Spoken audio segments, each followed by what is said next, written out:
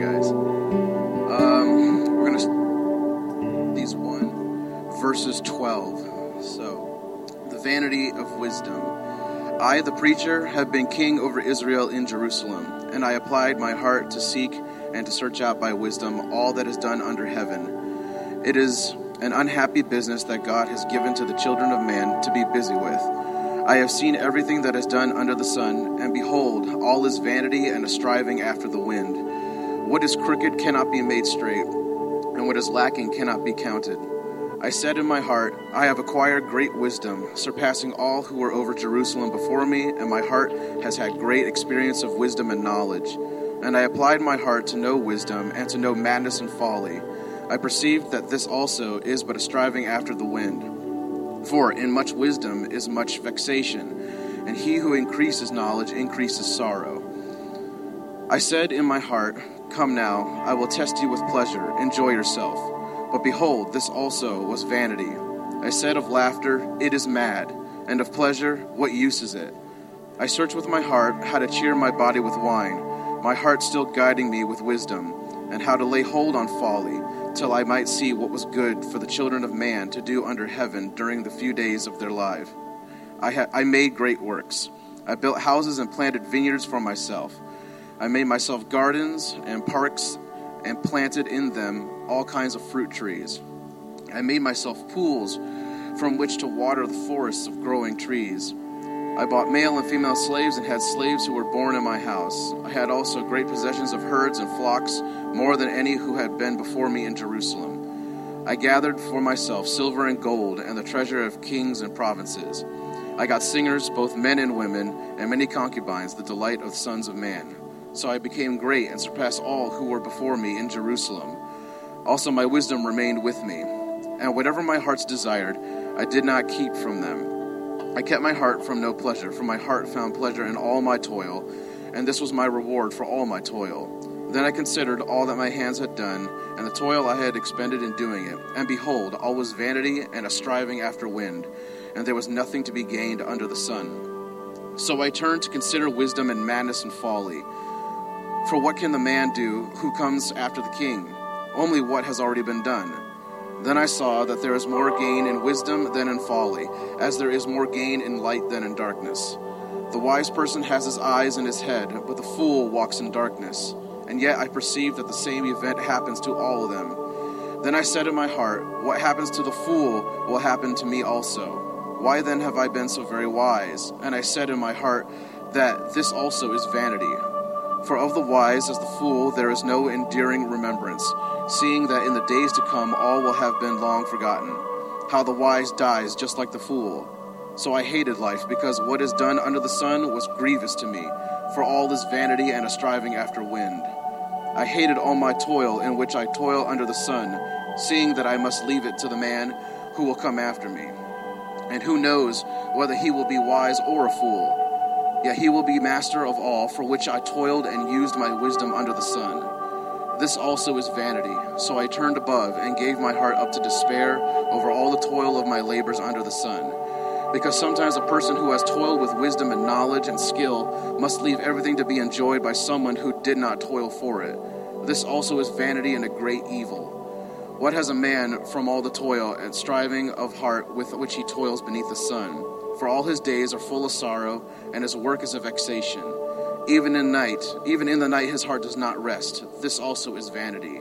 There is nothing better for a person than that he should eat and drink and find enjoyment in his toil. This also I saw is from the hand of God. For apart from him, who can eat or who can have enjoyment? For to the one who pleases him, God has given wisdom and knowledge and joy. But to the sinner he has given the business of gathering and collecting, only to give to one who pleases God. This also is vanity and a striving after the wind. This is the word of the Lord. You may be seated. Well, Solomon needs a hug here. Anybody think that? Can we just give him a teddy bear and a hug and make life all better for King Solomon? Some of you might be like, whoa, this is in the Bible? Like, for real? I can't believe it. You're trying to pin through it, and then this little book in the middle of the Bible, you're like, there it is. I found it. Describes my life perfectly. There we go. and this is Ecclesiastes. Ecclesiastes is a book that it seems confusing because life seems confusing. It seems conflicting because life seems conflicting. But there are answers. There are wonderful and powerful answers that we find in this book. So I'll admit, in studying this over the last few weeks, this morning I got in my car and turned the key and the car didn't start, and I said, vanity. Vanity. Everything is vanity. This striving after the wind. And maybe you've had days like that, months like that, years like that. When you hear the words of the author, the preacher of Ecclesiastes, you cannot help but resonate with these words in the various times of your life. And I would even tell you that if you don't, if you have not, or if you're unwilling, there are these bubbles that insulate you from reality that need to be bursted. They need to be popped. And so the author of Ecclesiastes here is doing a demolition job on those bubbles. These bubbles that we create that help us kind of get out of the true view of life and reality. And then they kind of put us in this really rosy, birds are singing, chirping type of world, which is a real world that does exist. But there's also sadness and sorrow and death and difficulty. And the author of Ecclesiastes, the preacher here, does not hold back with the needle that bursts those bubbles. The needle is death. And he says, you want wisdom? Well, let me tell you how valuable wisdom is. The same thing that happens to the wise also happens to the fool. Do you want gain through your work, profit from your labor? Who's going to get it after you die?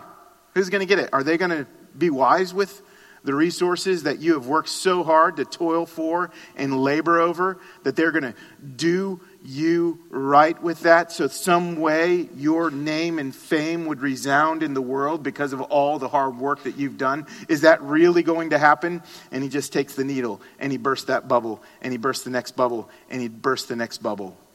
And you live in this and you start to see, man, he's saying something that's significant. And I better pay attention.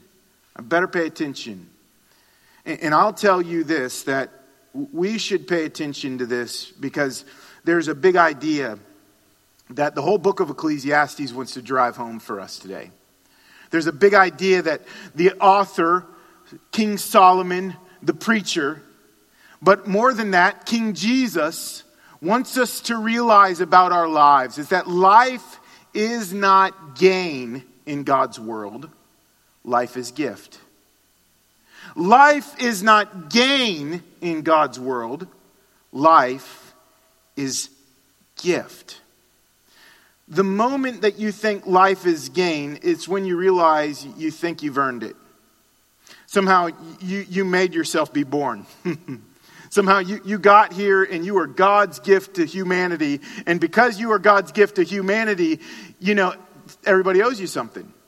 They owe you something. I mean, it's not a life that's lived in gratitude. It's a life lived in demand.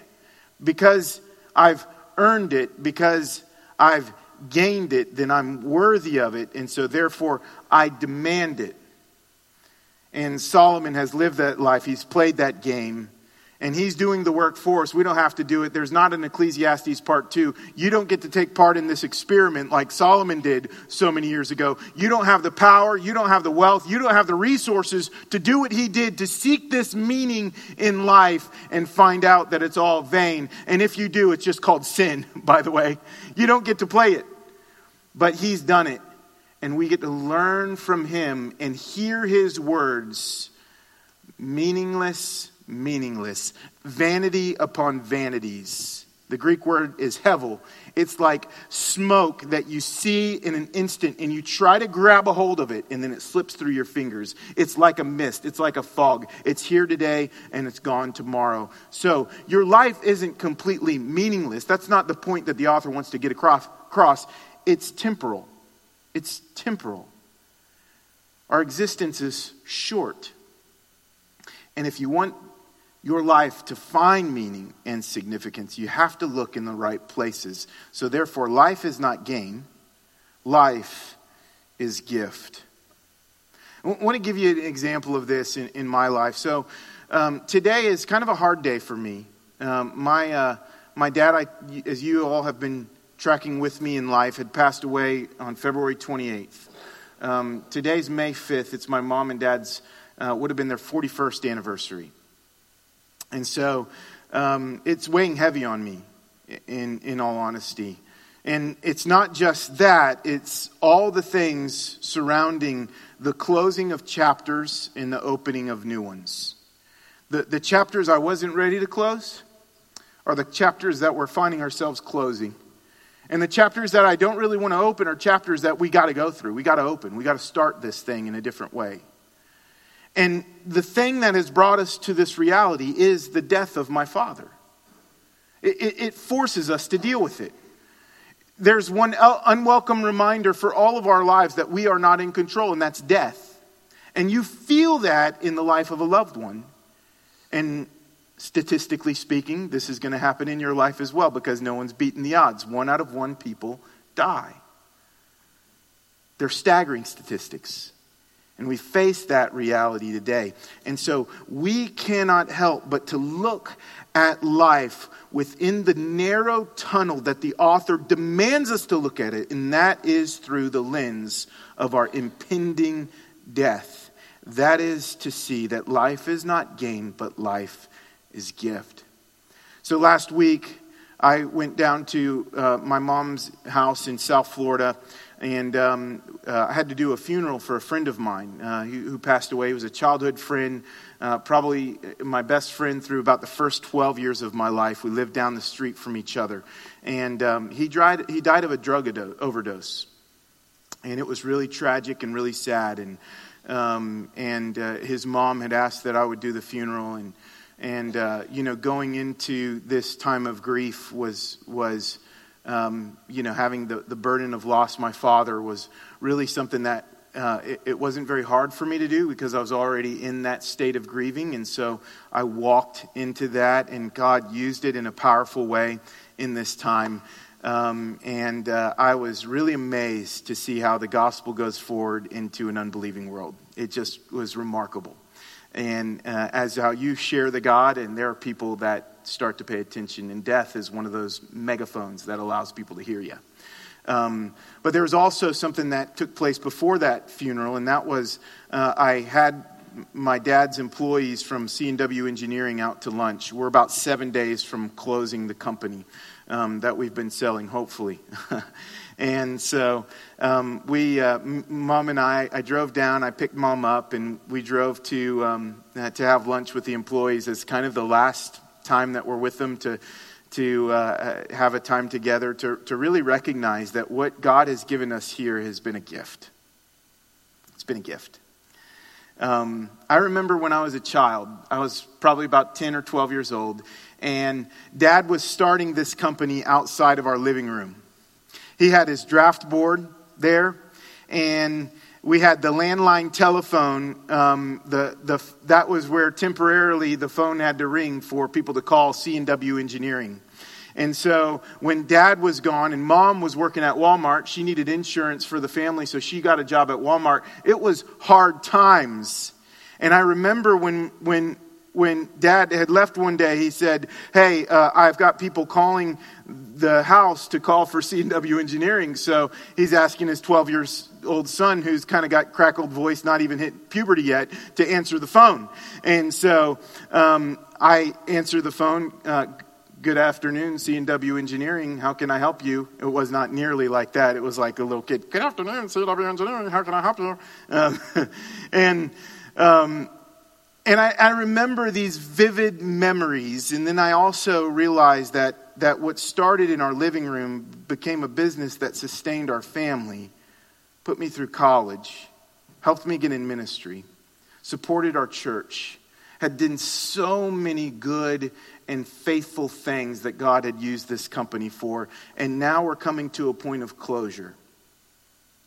And am I, the choice I'm having to make now, yesterday, tomorrow, am I going to see something as I deserve being taken away from our family? Not just the business, I'm talking about my dad's life. Am I going to see that as something that's being taken from me because it was my gain? Or are we going to look at this and see it as a good and perfect gift that God has given? And this lens that Solomon wants us to look at, these glasses that he wants to view life through, help us ask that question. Do you live in view of God's gift? And that's where Solomon asked last week as we study the first chapter, the first 11 verses. He says, what does it profit a man? What does it profit a man for all of his labor under the sun? What does he gain from it? What good does he get from it? But Jesus asked the question. And when Jesus asked the question, he says, for what does it profit a man to gain the whole world and forfeit his soul? That's the question that actually Solomon points us to ask. What does it profit us to gain everything, but to lose our heart and soul in the midst of it? And this is the question that we ask through this passage. And we see through the life of Solomon that he's dealing with it honestly in his own life. He's making some powerful admissions of his own failures. He's making some powerful statements about the significance and meanings of life. And he's saying in so many words that he's wasted his life until he turned to his hope in God. And that's the truth of the gift. If we're living in God's world, life is a gift. If we're living in the horizontal reality of the left and the right, then it's just life under the sun without regard to God. It's just life distanced and divorced from God. And so he's asked, it's really, who cares? Who cares? But if it is a life that's connected to God's world, it means that somehow we're connected to Him. And somehow we need Him to go through it. Life's not gain, but gift. David Gibson says, the gift of God does not make this meaninglessness go away. The gift of God makes the vanity enjoyable. Again, that word vanity, the temporary nature of our life enjoyable. It makes this here today, gone tomorrow, have something of satisfaction and significance. So let's start at verse 12 and 13. I, the preacher, have been king over Israel in Jerusalem, and I applied my heart to seek and to search out by wisdom all that is done under heaven. So what Solomon is going to describe to us is the human search. The human search for meaning. The human search for significance. The human search for happiness. If you watch TV today, you're going to have all of these commercials tell you life will be happy if you just buy my fill-in-the-blank product. Right?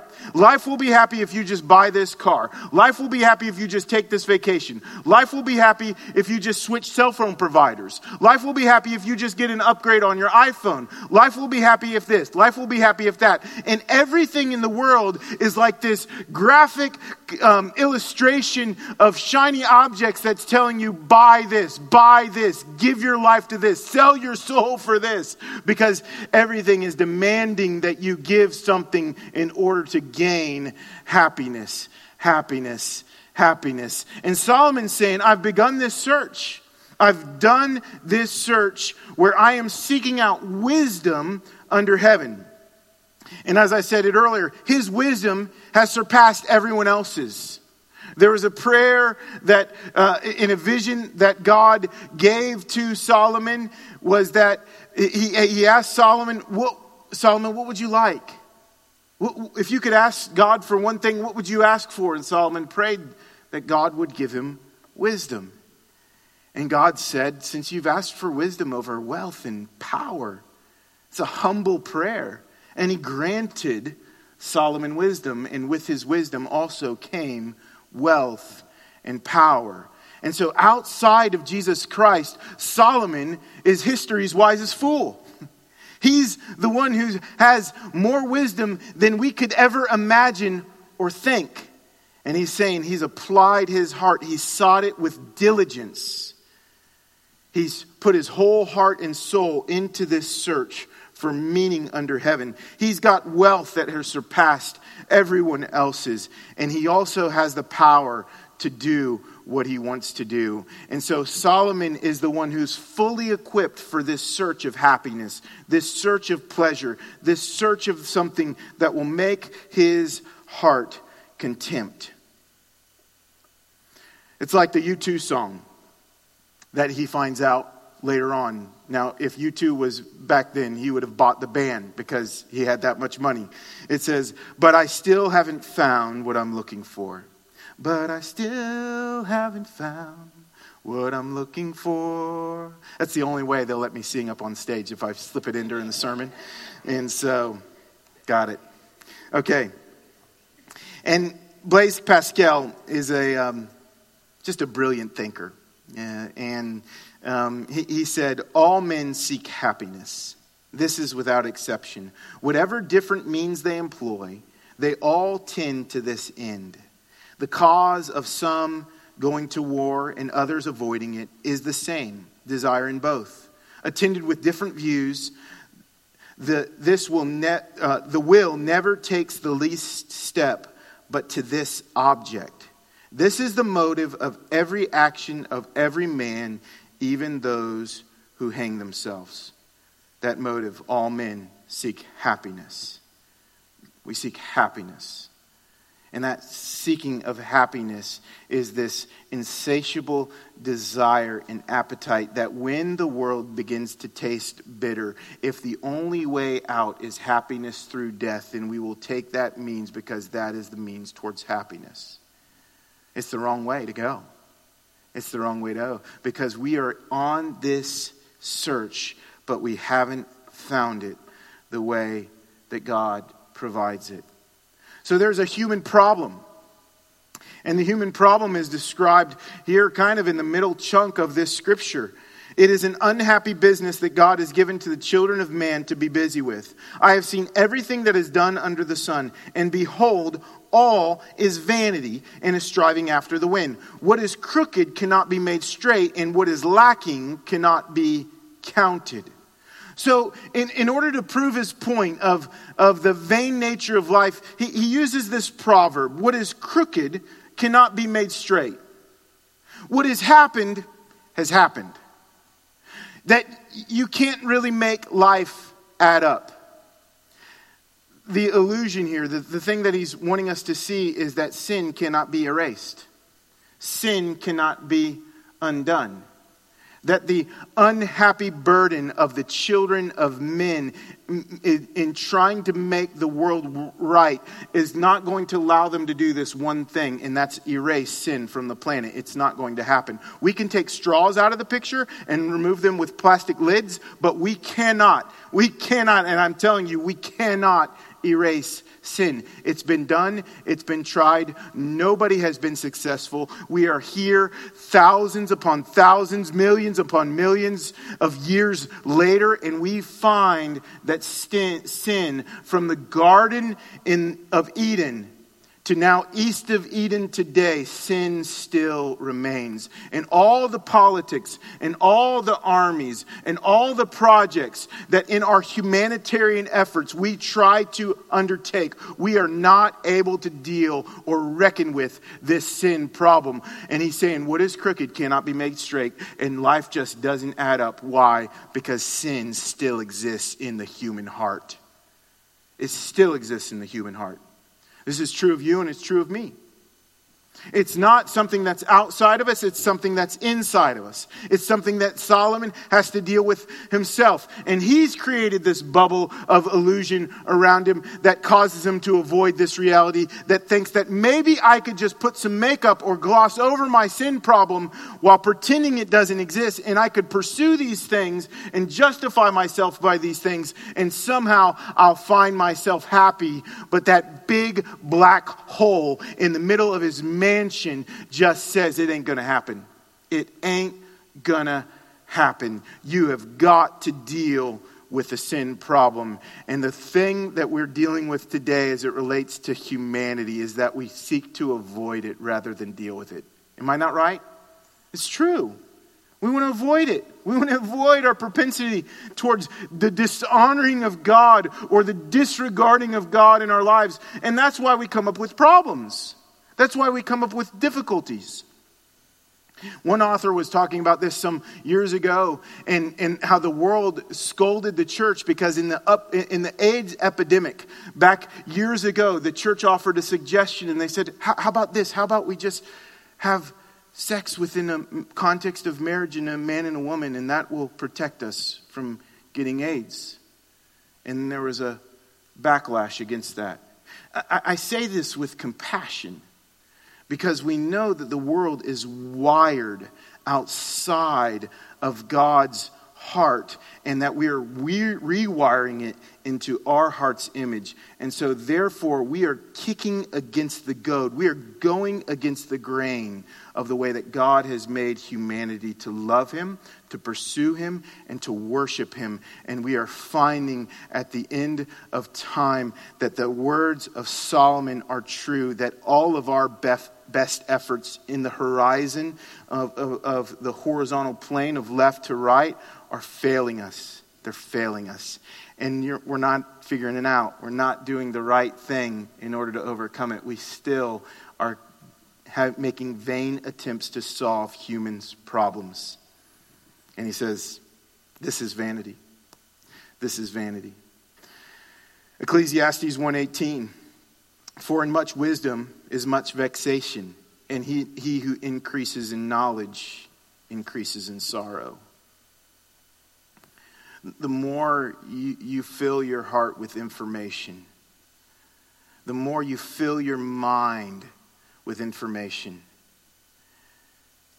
it's a paradox. It doesn't transform you.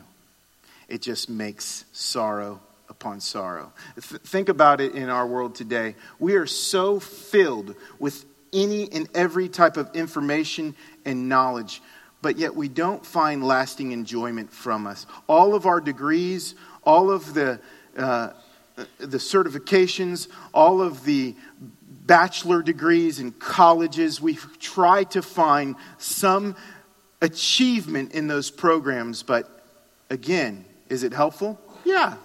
Maybe it's helpful under the sun. Maybe there are things that achieves and that accomplishes, but is the world still left with a gaping hole of problems? It is. It is. And Solomon is there again. He says, man, we're not really chipper here, are we, this morning? It's like, I can't get very many amens from this crowd today. And this Solomon, man, he just needs to watch Game of Thrones and get it over with. His life will be much better. No, it's he's bursting that bubble. So verses 1 through 11 of chapter 2, we read these words. You know, one of the things as you pick it out, if you've got your scriptural journal, I encourage you, circle every time he says I, me, or my.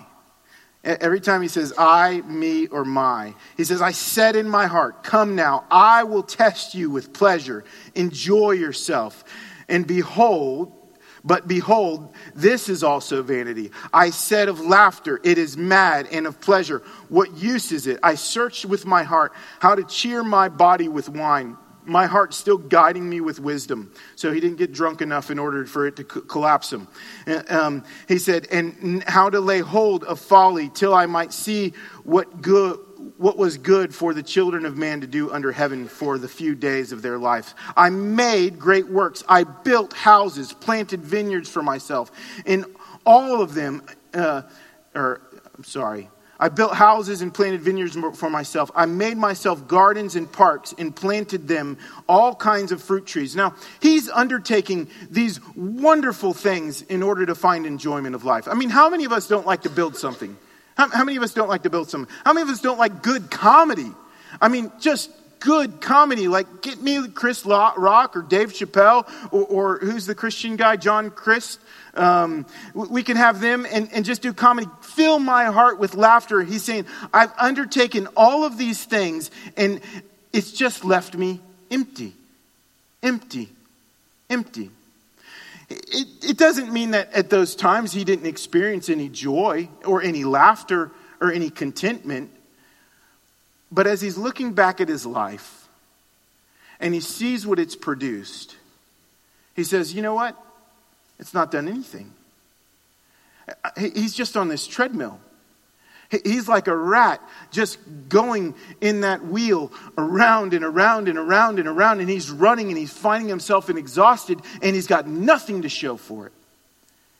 It's vanity, chasing after the wind. He became a builder, better than David Weekley Homes, right? He's got his house in Better Homes and Gardens, like the Biltmore Estate in Asheville, North Carolina, cannot touch the house that Solomon built in Jerusalem. It took them 13 years to complete. By the way, Solomon also built the temple of the Lord, the house of God. That took 7 years. He decided he was going to build a bigger and more powerful estate of himself. And so he also had planted vineyards and gardens, enough to also have livestock that would have to feed all of his servants. It's estimated that he had 15,000 slaves and servants in his court. So this is a guy who, when he woke up, didn't even have to put his shoes on. And like, if Mike is in here, he'll like that. He had somebody grooming his beard every morning. He didn't even have to worry about that. He was so taken care of in every aspect of life, but he still couldn't find contentment. He still couldn't find pleasure. Even to this day, you can visit Jerusalem and see the pools of Solomon, where these craters are left there that were filled with water that would water the forests. You like gardening in the back of your yard, it's really great, but you can't touch what he did because it doesn't have national forest after it, right? That was Solomon's gardens. That was the forest that he planted. He undertook these great projects in order to find significance and meaning, and he couldn't find it under the sun. He was the A-list celebrity. If you wanted to have somebody at your event that was going to liven it up, it was Solomon to be there. He was also on the cover of Fortune magazine. He made Forbes top 10 billionaires #1 every single year. This guy had it all and he did it all. And he says in verse 9, so I became great and surpassed all who were before me. Also, my wisdom remained with me. And whatever my eyes desired, I did not keep them from them. I kept my heart from no pleasure, for my heart found pleasure in all my toil, and this was my reward for all my toil. Then I consider all that my hands had done, and the toil that I expended in doing it. And behold, all was vanity and a striving after the wind, and there was nothing to be gained under the sun. Again, a life that does not regard the world as God's is a life that says we come and go, and tomorrow somebody owns our stuff, tomorrow somebody takes our work, and tomorrow everything that we do, it has nothing to show for, no matter what we've accomplished. Let me bring this down to reality for our day. We can seek happiness in any different view of things. Maybe tonight it's going to a comedy show. Maybe it's watching your best show on Netflix that you'd like. Maybe it's Game of Thrones. Maybe it's building or achievement. Maybe it's going to work tomorrow and having that to-do list and knocking it out. Or maybe it's having these clients that you want to satisfy, or these clients that you want to take into your company. Maybe it's building a family. raising kids. Maybe it's marriage or sexual pleasure. Maybe it's just happiness and becoming famous or becoming great in some way. Solomon's able to tell you, and he's able to tell me, that he's done all that and it's gained him nothing. Why? Because he's been chasing after the wind outside of God. And sometimes what we do as we chase or are on this search for ourselves is that we think that, man, if my life isn't happy, I've just got to change something in the circumstances. And if the circumstances change, then my life is going to get better. But we refuse to look at the heart. So we think as it relates to our marriage, man, if I was married to this woman or if I was married to this man, then the grass would be greener on the other side. That's not true. Or we think that if I just had these type of kids, then my life would be better. If we think if I just had this much more money in the bank, then life would be more meaningful, more pleasurable, more significant. And we pursue these things and we give our lives to these things. And when we have them, which sometimes we do, like right now, you've got it. You have what you've pursued after. How's life? You still got problems, don't you? You've still got challenges. You're still in need of God's grace and mercy. Ecclesiastes 13. Then I saw that there is more to gain in wisdom than in folly, and there's more to gain in light than in darkness. The wise person has his eyes in his head, but the fool walks in darkness. Yet I perceive that the same events happen to them all. Then I said in my heart, what happens to the fool will happen to me also. Why then have I been so very wise? And I said in my heart, this also is vanity. So now he's coming to analyze what has probably been his greatest asset, his greatest strength, which is wisdom.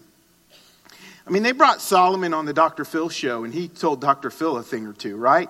Oprah Winfrey brought him on the show, and she sold his books, and he didn't even need her to make his books the New York Times bestseller. He was so wise, and his wisdom, as he analyzed it, got him the same place that it got the fool. In other words, the king was buried 6 feet under, just like the court jester. And he came to that conclusion. It's all vanity. Death is the great equalizer. Death is the thing that everyone has to go through. It's the thing that as we live our lives and evaluate our lives in light of death, it makes us not better or boastful than anyone else, because we are all going to suffer the same fate. And we all are not in control of our lives. No matter how wise we might be, the fool is going to experience the same fate as the wise. Woody Allen, a comedian, said, I don't want to achieve immorality through my work. I want to achieve immorality through not dying. I want to live on I don't want to live on in the hearts of my countrymen. I want to live on in my apartment. That's, it's better.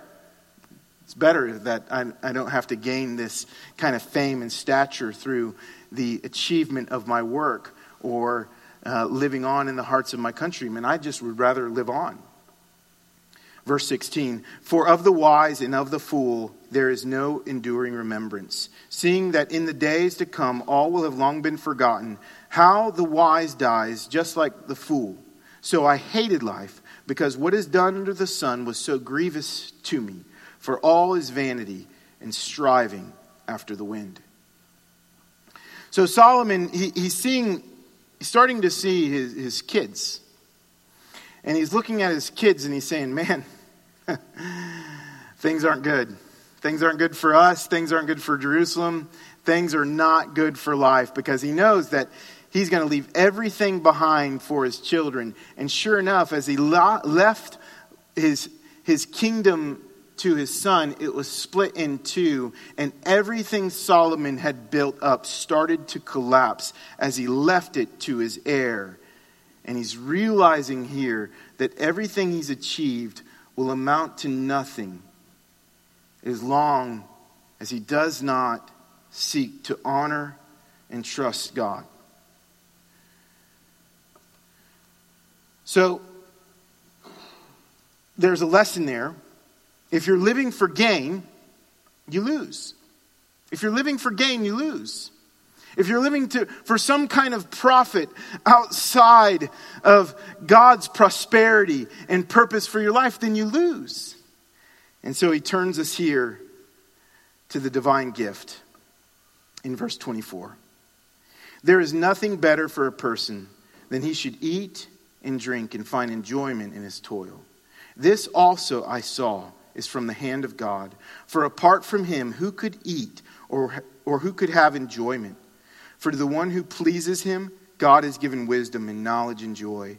But to the sinner he has given the business of gathering and collecting, only to give to the one who pleases God. So life is not gain, life is gift. And what Solomon is saying for us here today is that if we pursue life as a gift, life can be enjoyed. You can go home after this and you can fire up your stove and make tacos and enjoy the salsa with cilantro and chips and salsa.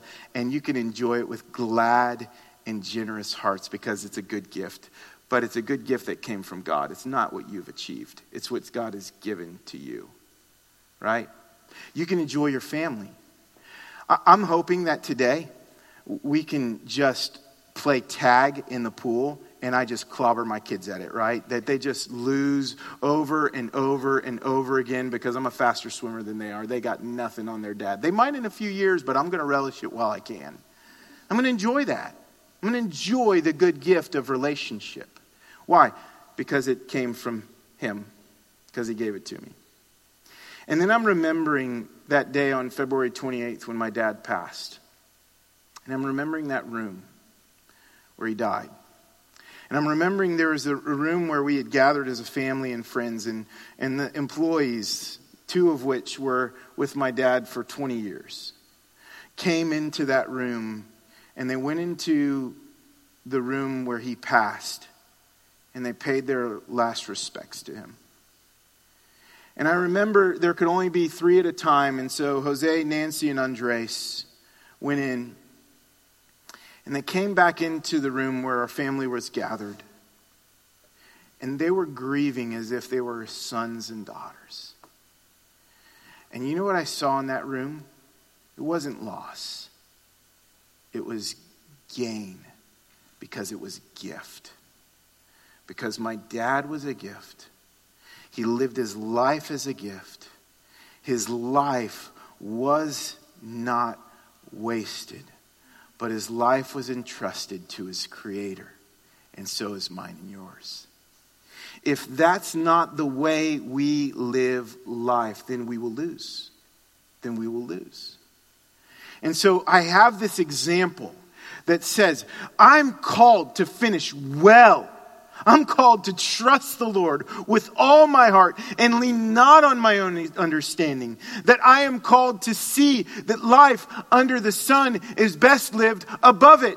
That if I have my eyes on the Creator, the one who is the giver of all good gifts, and I don't worship the created things that God gave for me to enjoy, then those things actually become better. Rather than worshiping your family because you think you find significance, hope, and meaning in them, why don't you enjoy them and count them as a good gift? And when you do, it becomes a sweet aroma to the Lord and a pleasure to your heart. Marriage is so much better when it's enjoyed as a good gift of God. Food and the dinner table is enjoyed when it's a good gift of God. And he says, even this is vanity. Now, when he says vanity, remember what I said. It's temporal. It's temporal. But I want to point you to something eternal. And I want to point you to these 3 tables. The 3 tables that God calls us to enter into and interact with him. He's saying, come sit with me around these tables. The first table is the table of God's provision. The table of God's provision, which says, thank you. Thank you. What you have here today is a gift. It's not a curse. It's a blessing. And what are you called to say? Say it with me. Thank you. Can we say that together? Thank you. Enjoy him. In gratitude. Enjoy him. He's given it to you. Say thank you for the things that God has given you. Number 2 is the table of God's protection. The table of God's protection. Psalm 23 says, you prepare a table before me in the presence of my enemies. God is guarding your life and your heart. Do you hear me? When you have angst at night and your restless heart cannot sleep, God is guarding you and protecting you. He's prepared a table before the presence of your enemies. He will not allow a hair on your head to be harmed. And even if the worst should happen to you, which it will eventually, death, it will happen to you, it will not defeat you. Why? Because through the cross, he prepared that table for you. And he defeated the foe, sin, Satan, and death, all vanquished through the finished work of the cross, the table of protection. That even though I walk through the valley of the shadow of death, he is with me. He's present there, and I could have faith in him. Faith.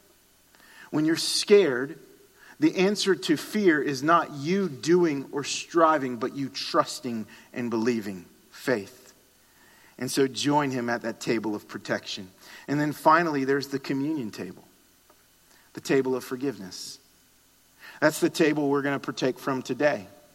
The table that says that something had to happen for the world to be made right. And I couldn't do it. Something had to happen for sin to be forgiven, and I couldn't do it. Something had to happen for the human problem from the divine God. Is that God took on flesh and became one of us. That he lived a perfect and sinless life. That he died a sinner's death. A death that you and I deserve to die. To give us the righteousness of God. Only what Jesus deserves. And then he invites us up to the eternal banqueting table. And he says, let's feast forever. That's what the king does. And so Solomon's life of vanity points to a life of eternity. And Solomon says it in chapter 3 that God has put eternity in the hearts of men. And this is what Solomon longs for. And this is what Christ brings to fulfillment. Is the table of forgiveness by his broken body and shed blood. We're all going to come to that table for those who trust and believe in Jesus. We would come to that table and we receive the free gift of grace in God.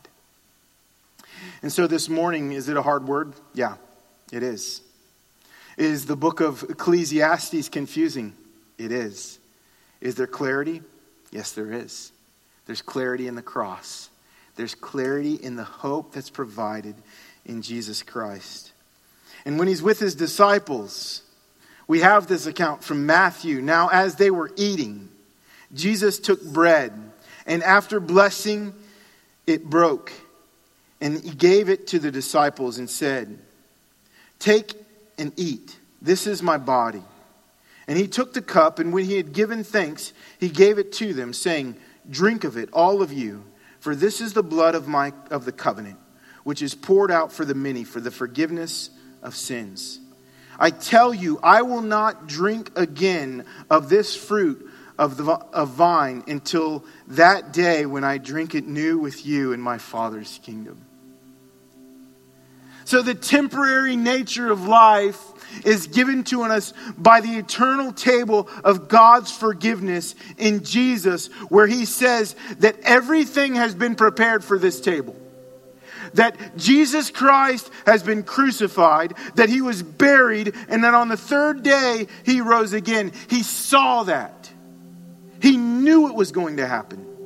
And he points to you and I here today, and he says, will you believe it? Will you receive my forgiveness? Will you receive by faith my protection? Will you receive with thanksgiving my provision? All at the cross. And so while Solomon lived his life to the fullest, Jesus gave it all up. He had all the wealth. He had all the wisdom. He had all the power. What did he choose? He chose to sacrifice himself so that he would gain you and me, and we would gain heaven and all that comes with it. Let's pray. Father, we thank you. We thank you that as we come to the communion table this morning, it is finished. We don't have to do a King Solomon experiment of life. But Lord, we can turn today and we could trust in you and walk in you. We could worship you. That God, you would have our hearts. And that, Lord, we thank you for your provision, your protection, and your forgiveness. And we say to you, Lord, we receive the good gift that you've given of this life. In Jesus' name, amen. I'm going to invite the ushers to come and serve us in communion. For those of you who have put your faith and trust in Jesus for the forgiveness of your sins, join us in this time. For those of you who would say that you're checking out Christianity and what it means to be a follower of Christ, then let us know. We would love to walk with you in what it means to be a follower of Jesus Christ. Join us as we worship through taking this communion.